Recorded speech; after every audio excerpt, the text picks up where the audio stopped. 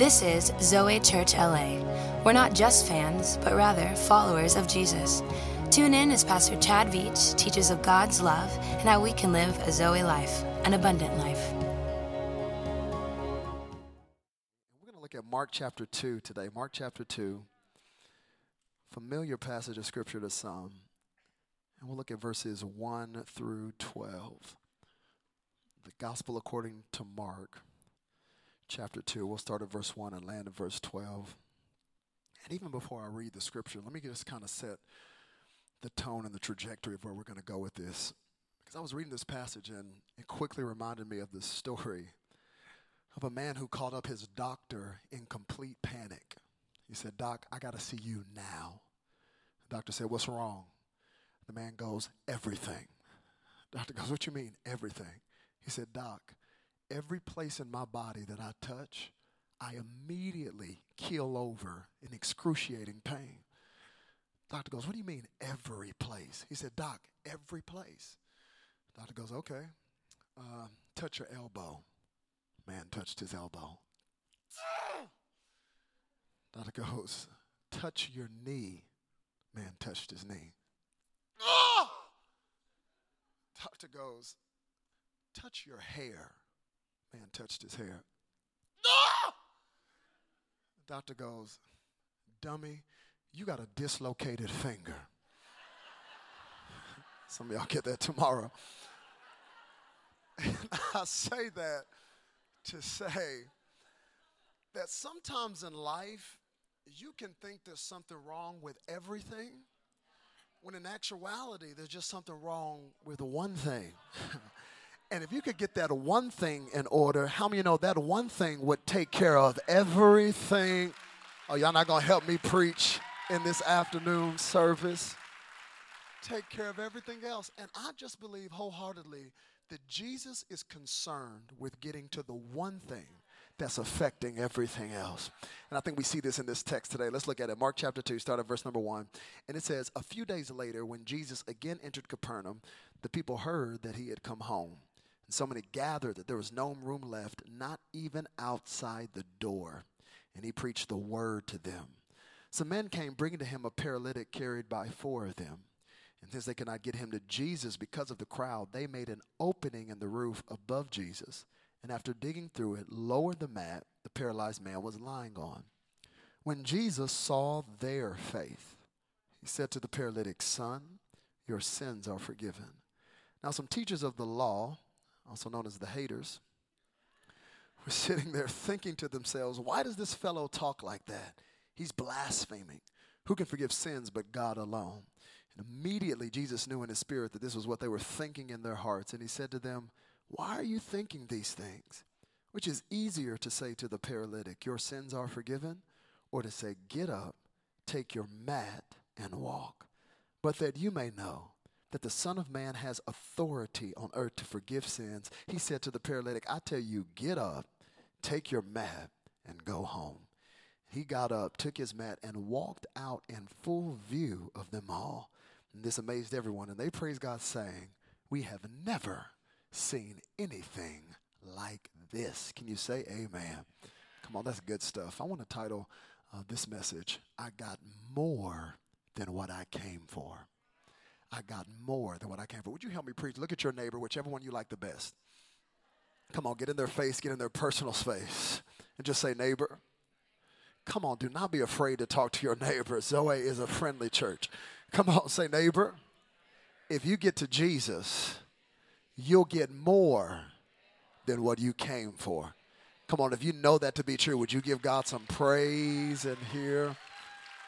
Whew, come on, let's pray. Father, thank you for your word. Thank you for your presence. I thank you that not a person here today at Bancroft is here by accident. God, you knew they would be here. So I pray over these next few moments, our hearts would be open, our minds would be receptive. Lord, we want to leave different than the way that we came in. Speak to us today. Lord, thank you that my Cowboys have a bye week, so I don't have to stress about them winning today. In Jesus' name, everybody say it. Amen. I got more than what I came for. Quick little sermonic survey before we jump into this. How many would say, just by a showing of hands, that you were raised in church? Can I see your hand if you were raised in church? Oh, Lord, that's almost everybody. Hold on, keep it lifted. Raised in church? Ooh. I just need to see who needs the counseling. I'm playing. Hey, I'll lift up my hand with you. I'll let you know that I, too, was raised in church. And if you lifted up your hand, then you're probably aware of the fact that the life of a church kid is distinctly different than the life of a regular kid. Oh, come on, somebody. There are trials and tribulations and situations that you go through as a church kid that other kids that aren't even aware of. Like, I know this too well. In our household, we had to be in church. Every day the doors were open. Had to be in church. There was no discussions, no debates, no diatribes. It was not a democracy. It was a dictatorship, okay? Had to be in church. In fact, I will never forget one Sunday, I think I was like 13, and I woke up this Sunday like feeling kind of bold, kind of brave, kind of gangster. And I said to my father, I said to my Nigerian father, said, I ain't going this Sunday. I don't feel like it. I said that to my Nigerian father. And you know what my Nigerian father said back to me? He said, let me tell you something, boy. No, let me tell you something, okay? You have two options, huh? You can get out of that bed and go to church, or I can kill you. And we will go to church and have your funeral. But either way, you will be in church. Because as for me and my house, we will serve the Lord. It's not a joke, people. That's a true story. Y'all clapping at the abuse I endured as a kid. Dinners were different. Dinners were different in the Madu household. My brother and sister are here. They'll tell you dinners were different in the Madu household because you could not eat your food. You could not touch your plate without my mama hitting you with this question. What's your favorite scripture? Before you could eat your food, you had to give a scripture. Before you could touch the plate, you had to give a scripture. Zoe, you don't know hunger until your mind is racing through the Bible, just trying to find a scripture so you can eat your food.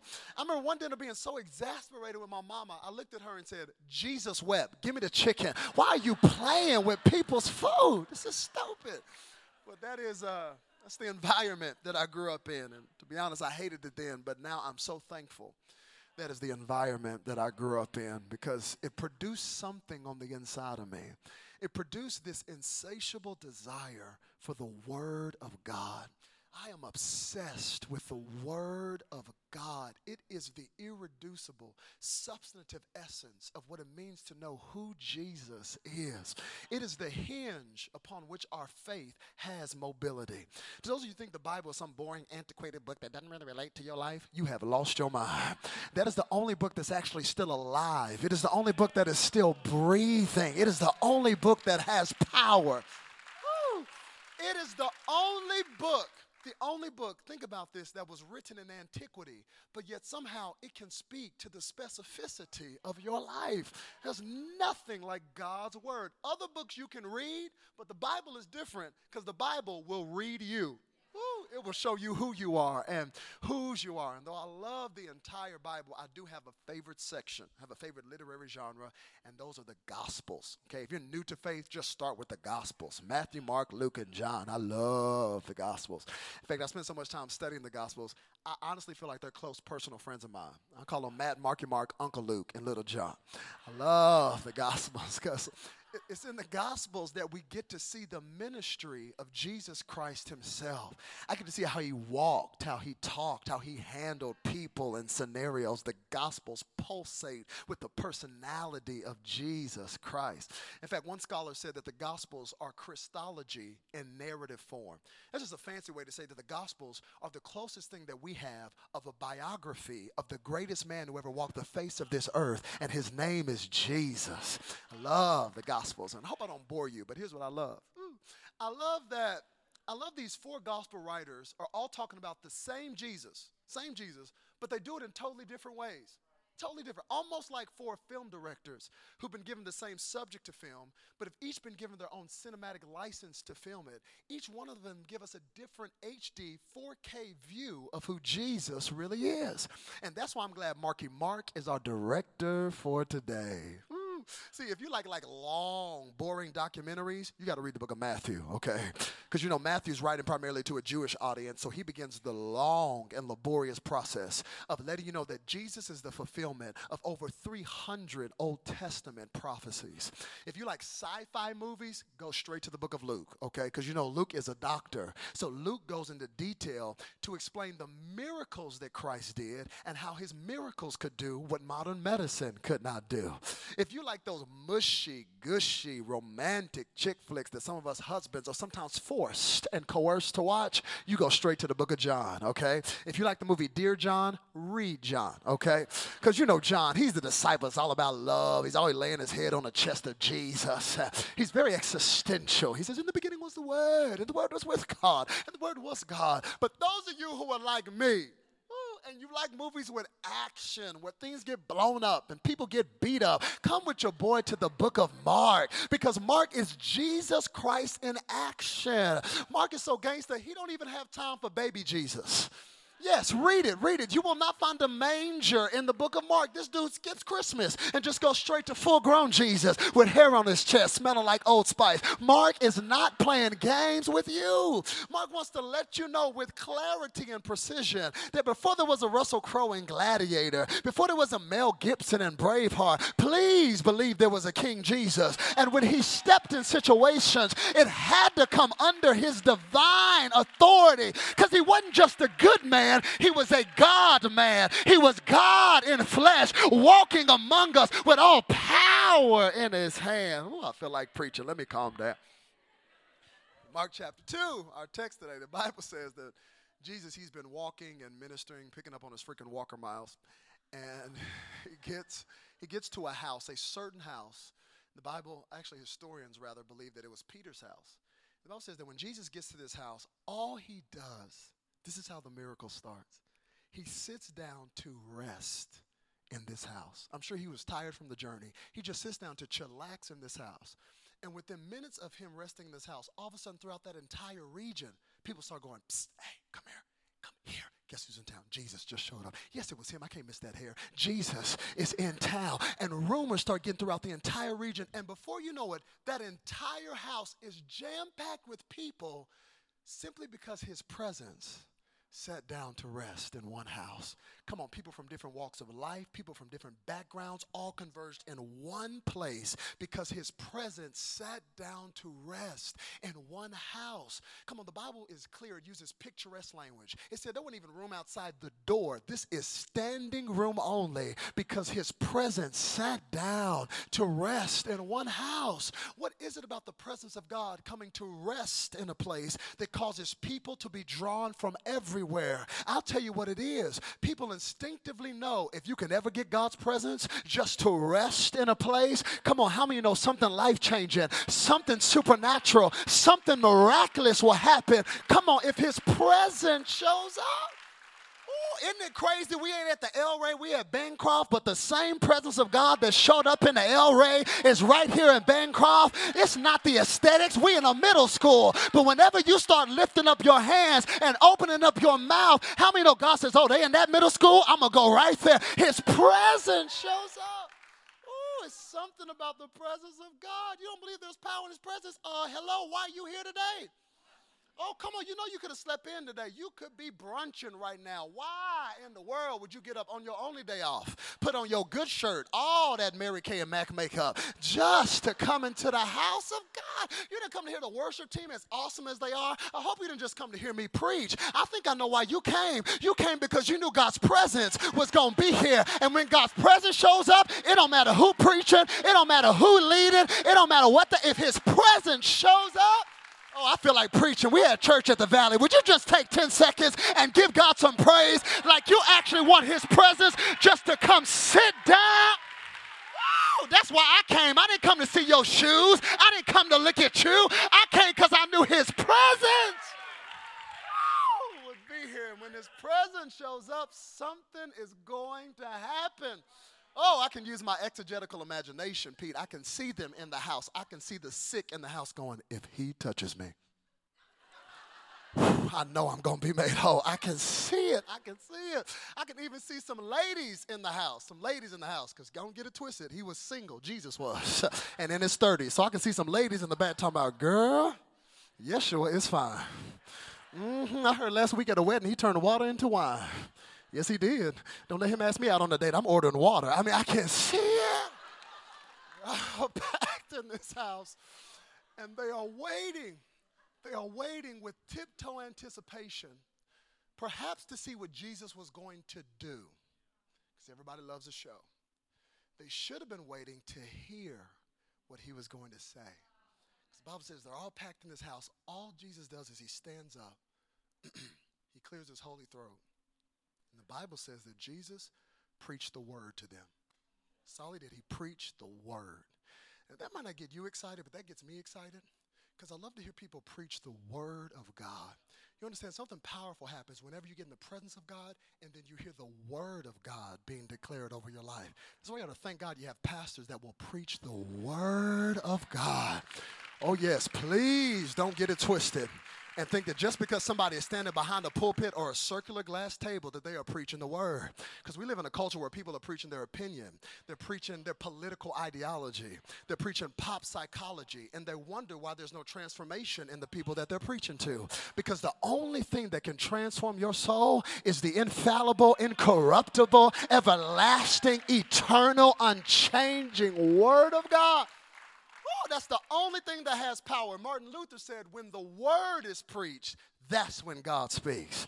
You don't believe there's power in getting in the word of God and in the presence of God? Haven't you noticed the Sunday you decide to come to church, that's when all hell starts breaking loose in your life? Your kids start acting like Chucky. Their heads start spinning around like the Exorcist. Your dog starts barking. That's when your ex from 1986 wants to text you all of a sudden on Sunday. Your car don't want to start. It'll start if you're going to the club. But now you're trying to go to the church. That thing don't want to start because the enemy knows if you get in the presence of God and you hear the word of God, your mind is going to be open to the purpose, to the call, to the destiny that is on your life. Change begin to break off whenever the word of God is declared. I feel like preaching in here today.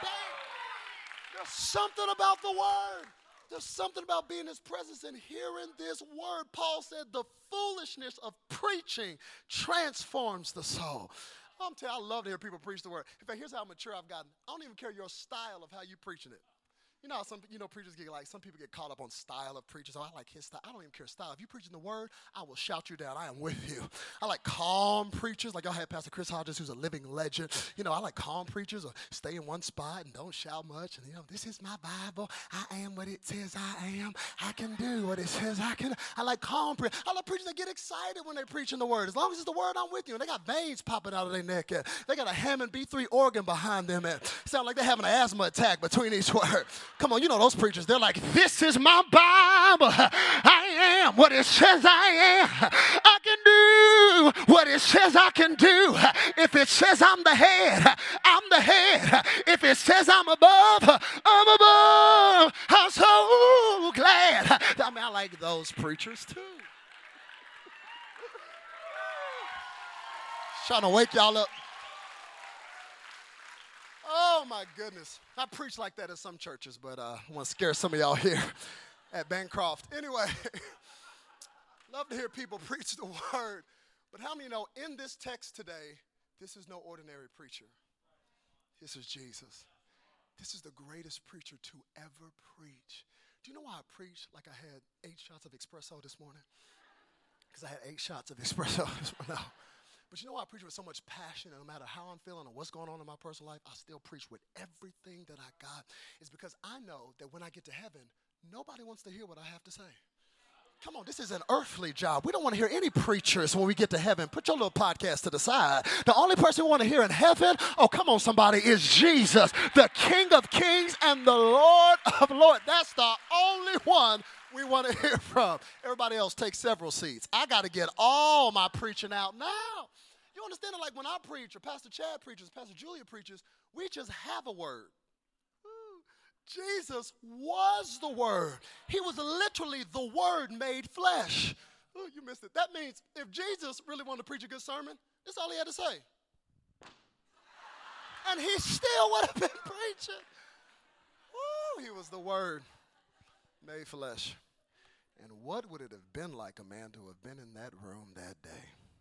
To listen to the living Word, preaching the written Word? Woo, what would it have been like to have been in that packed house that day? And there they are, in that packed house, trying to pay attention to Jesus' sermon. But this text is proof positive that even the greatest communicator sometimes will face the greatest distraction and challenges, because everybody is trying to pay attention to Jesus' sermon. They really are. But in the middle of the message, they get distracted. Because they're listening, and they're like,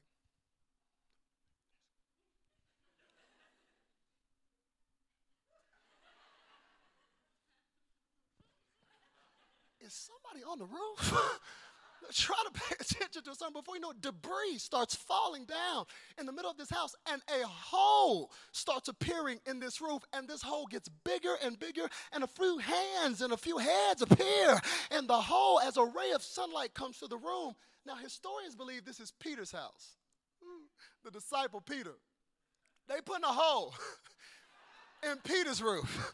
Okay, some of y'all don't understand the personalities and the enneagrams of the disciples. If there's any disciple you don't want to put a hole in his roof, it is Peter, okay? Put a hole in the disciple John's roof, the one that's always laying on the chest of Jesus. Put a hole in his roof, because he'll just look up and go, oh, now I can see the stars that my Creator has made for me.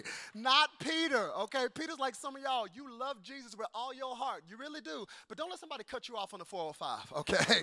Peter was working on his temper. Peter would cuss you out. So I can see that hole getting bigger and bigger. And Peter's like, man, what the? And Jesus goes, watch your mouth, Peter.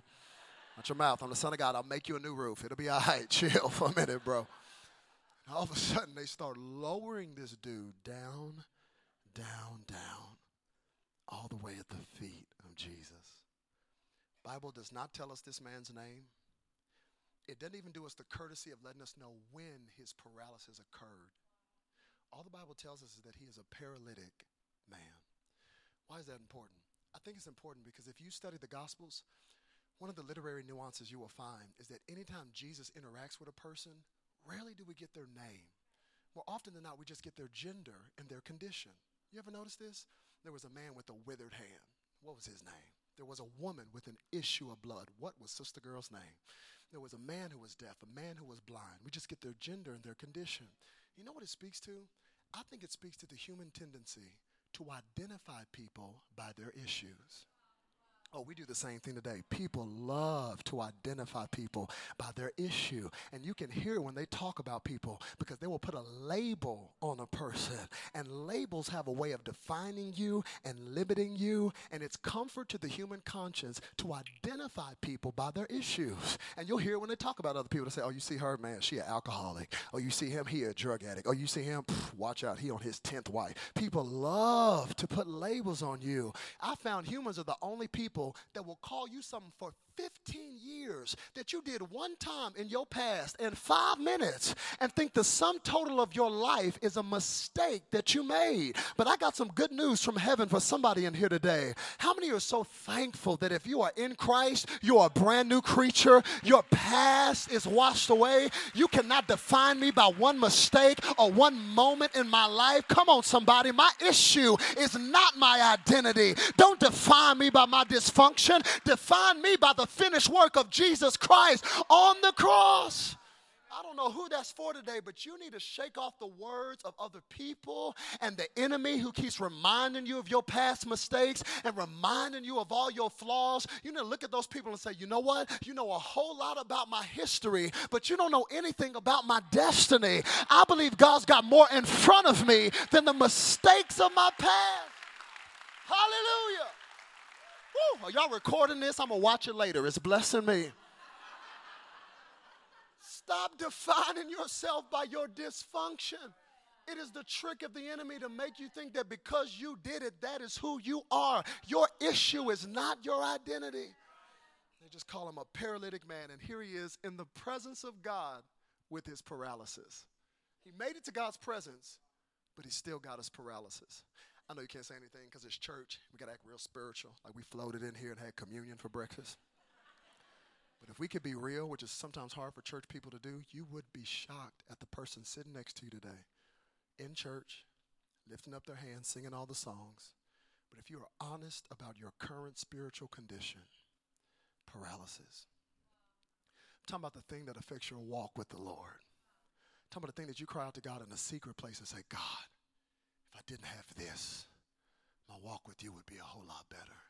And maybe you feel like this man today. You feel stuck. You feel like giving up. You're tired of people passing you by. You're ready to give up and just throw in the towel. But God sent this screaming, shouting, sweating chocolate brother from Dallas, Texas to tell you, you can't give up. You can't give up because God has this unique way of positioning you at the right place at the right time to hear the right word so you can get up and walk in all that he has for you. Woo. Thank God for these 4 friends.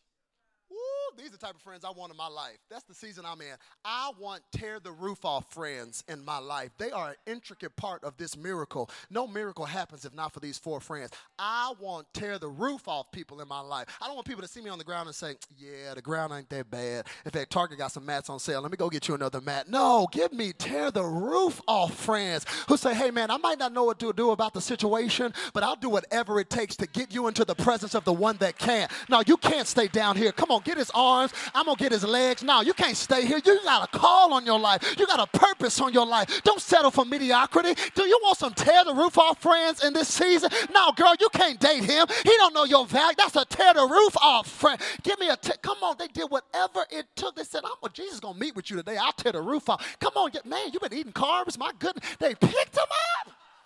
Think about what it took to pick him up and tear that roof off. And no wonder Jesus responded to their faith. Oh, don't miss that in the text. Their faith. That's collective. Not just the faith of the man, but the faith of the 4 friends who said, I'll do whatever it takes for him to get a miracle. And they tore the roof off. And how many know if you're preaching and somebody comes through the roof in the middle of your message, just shut that sermon down, okay? This is a huge interruption. Jesus has lost the whole crowd. And the crowd is shocked that somebody's come through a roof, but the crowd is also excited. Because, come on, this is what they paid their ticket to see.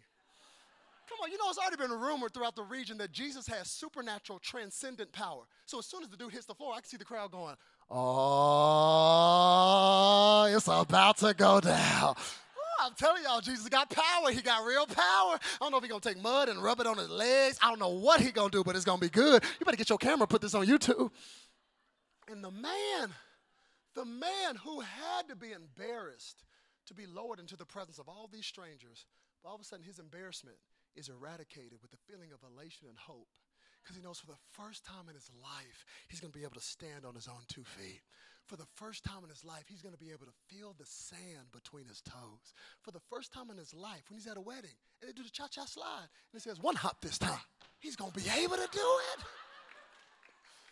And while the crowd is waiting to turn up at a miracle and the man is thinking about what dance moves he's going to do, Jesus, who has the power to heal him, the first thing he says to him is, son, your sins are forgiven.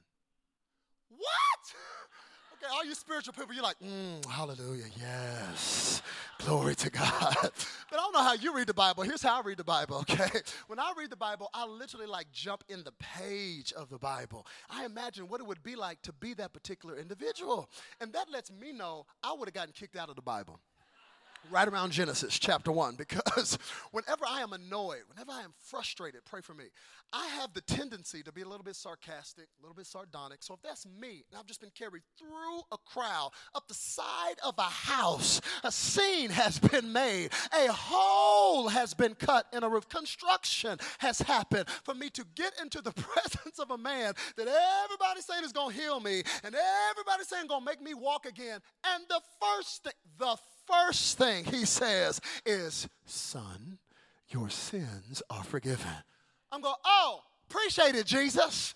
You know, that's why we came all the way down here to get my sins forgiven. Yeah, that's the real obvious apparent issue, to get my sins forgiven. Yeah, I don't need these legs. I don't want to walk. I came all the way down here to get my sins forgiven. Hey, guys, sins forgiven. Mission accomplished. Let's go home. What is Jesus talking about? You got to read your Bible. It is funny stuff in your Bible. Jesus in this moment seems to be the only ignoramus in the room who don't realize this man did not come to get his sins forgiven. Hello, he wants to do the moonwalk. Oh, what do you do when Jesus did not address the issue in your life that seems obvious to you for him to address? What do you do when he seems to be completely ignorant to the obvious thing that needs to be fixed? But whenever Jesus appears to be acting ignorant, that's when you have to lean in close and pay attention, because that's when he's going to give you incredible insight. Say it more eloquently. There is a profundity in the alleged stupidity of Christ. Ooh, that's good. And that was a perfect time for you to start playing soft. Because this man, Zoe, this man, just like you and I, didn't even realize he was in the exact place, posture, and position that God will often reveal himself to you. Hear me, there's a place in life that is annoying, that is frustrating, and yet it is the place that God will reveal himself to you. And that place is this. Whenever your experience doesn't line up with your expectation, God is trying to give you a revelation of who he is. Say it again. Whenever your experience is not lining up with your expectation, God is trying to give you a revelation of who he is. Because rarely is Jesus recognized in our lives. He's more often revealed. And he'll reveal himself at the place where our experiences don't line up with our expectations. Come on, anybody live long enough to experience that right there? Come on, where your experience didn't line up with your expectation, and only now in hindsight you can look back and say, whoo, it was good God didn't answer that prayer the way I wanted him to. It was good that that door got shut. It was good they didn't call me back to go out on a date. I see where they are today. Thank you, Jesus. Your experience doesn't line up with your expectation. God is trying to reveal himself to you. Maybe right now you're at that place and you don't even realize that the situation you're complaining about, you could flip the script and start praising about it. Because the whole thing is a setup for God to reveal himself to you. Come on, sometimes it's not until you get the bad doctor's report that he will reveal that he really is a healer. Not just something you sing about. Sometimes it's not until a person you thought you could trust stabs you in the back that God will reveal, I'm never going to leave you. I'm never going to forsake you. You're going to make it through it. Sometimes it's not until your money is funny and your change is strange and you got more bills than you got income. God will reveal he really is Jehovah Jireh, your provider. Come on, you ain't got the car you want or the credit score you want, but hey, come on, you're still gaining weight because you're still eating 3 meals a day. Come on, somebody. Thank God for where you are right now. What you still have, you still making it. You still surviving. He's revealing himself to you. What is he revealing to this man? Look at what he says. He says, son, your sins are forgiven. Only the Savior of the world can say that. And in that moment, that man had to be thinking, oh, Jesus, hello, my legs. Oh, why did I come to you? You don't even know what my problem is. He's like, no, homie, you don't know what your problem is. Ah, dummy. You got a dislocated finger. You think your legs are the big issue? They're just the fruit of the issue. Sin is the root of the issue. And I cannot deal with the fruit of an issue until I go deeper and deal with the root of an issue. Because if I deal with the fruit and not the root, we will have a perpetual cycle of dysfunction. Am I the only one that's ever complained to God about the fruit of issues? God, fix them. Fix my wife. Fix my friends. Fix the boss. They all crazy. I'm the only sane one. Fix them. Only to have God shine the light and say, what about this on the inside of you? He wants to get to the root. You know what I find profound about this text? Is that Jesus could have said, your sins are forgiven, and then walk out the room and leave homeboy on the floor. How many know he still did a miracle? He still did a miracle. Because you are better off being paralyzed and forgiven than to be walking in sin. But But you ought to thank God that he can do both. He don't want you paralyzed with a promise. Come on, he don't want you walking in sin. He wants you walking worthy of the call that is on your life, into your purpose, into your destiny, into everything he has for you. It says your sins are forgiven. Not to say that this man personally sinned to bring the paralysis on him, but rather to say, first things first, that if I'm going to heal you, I must heal you from the inside out. Because what good is it for you to have your legs and still be broken on the inside? Your sins are forgiven. And when he said that, the Pharisees, they thought to themselves, he's blaspheming. Who but God alone can forgive sins? That's who he was. He was God. So much God, he responded to their thoughts. They didn't even say it. They just thought it. He goes, why are you thinking these things? Which is easier to say to this man, your sins are forgiven, or to say, get up, take your mat, and walk? He said, so that you may know that the Son of Man has authority on earth to forgive sins. Can we just pause right there and thank God that he has all authority? Come on, whatever you're stressing about, whatever you came in here with, how many know you can let go of that thing? God's not stressing about it. You know why? Because he's got all power. He's got all authority. He knows the end from the beginning. He knows where he's taking you to. Come on, somebody needs to release that thing that you're worrying about, that you got anxiety about, and just put it in the hands of God and knows that he has all authority. He says, so you may know the Son of Man has authority. He looks at the man and says, I tell you, get up. Somebody say, get up. Oh, come on, say it like you had your coffee. Say, get up. Come on, say it like you got some power. Say, get up.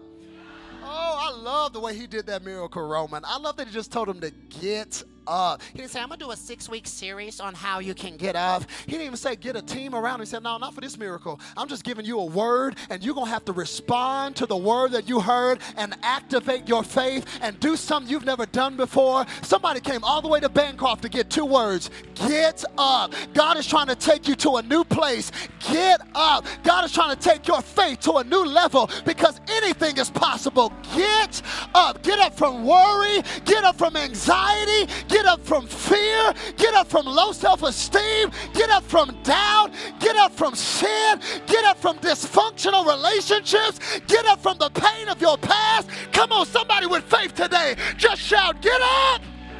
Get up. Hallelujah. All of a sudden, woo, the man's legs start tingling. He gets up. If it was me, I would have ended the miracle right there. As soon as he got up, I would have dropped the mic and been like, what? Not Jesus. I love that Jesus is not just powerful, he's practical.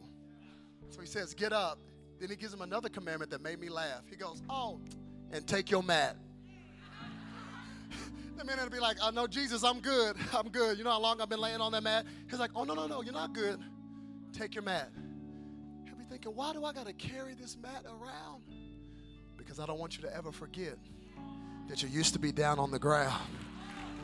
See, sometimes if you've been walking with Jesus for a while, if you're not careful, if you forget where you came from, you'll start looking down at other people and their situation. But come on, your mat is a constant reminder of God's grace in your life. Come on, don't you ever be saved and bougie. You know where God's brought you from. You know you didn't used to be in church on a Sunday morning. You used to be hung over in a bathroom somewhere. But look at where God has brought you from. Your mat is a testimony of God's goodness. Last thing he tells them is go home. Some of y'all are like, can we go home? I'm landing, I promise. I can see this dude walking to his house, knocking on the door of his house. Maybe he had a family. I can see his family looking at him there, standing whole. And maybe that's when he looks at him and says, fam, y'all can't even see the real miracle in my life. You can't even see it. The real miracle is not that my legs have been restored, although I'm thankful for that. The real miracle is that my sins have been washed away. He dealt with the thing nobody else could deal with. In fact, these legs are just proof positive that healing has taken place on the inside. I got so much more than what I came